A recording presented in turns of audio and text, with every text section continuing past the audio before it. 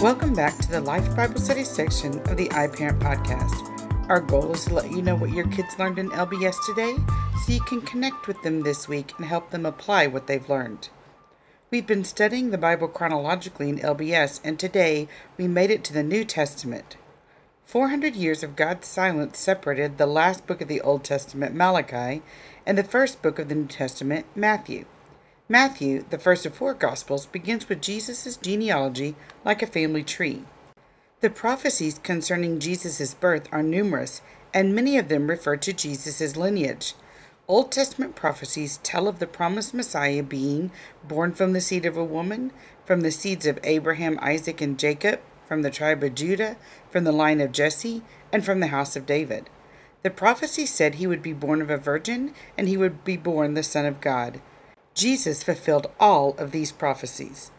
In Bible times, Jews took great care to accurately record family genealogies. The family a person belonged to was directly linked to property rights. Matthew 1:1-17, and Luke 3:23-38 both chronicle the genealogy of Jesus. The account in Matthew presents Jesus as the King of the Jews, the legal heir to the throne of David. The account in Luke was written to Greek Christians and focuses on Jesus' descent from Adam. Jesus came to earth as a baby in Bethlehem. Jesus had earthly parents, Mary and Joseph, but his true father is God. Jesus was still God the Son when he came to earth, but he also took on the form of a man. Jesus was born to save people from their sins. Our big picture question today was, how is Jesus different from any other man? The answer is what we studied today. He was fully God and fully man.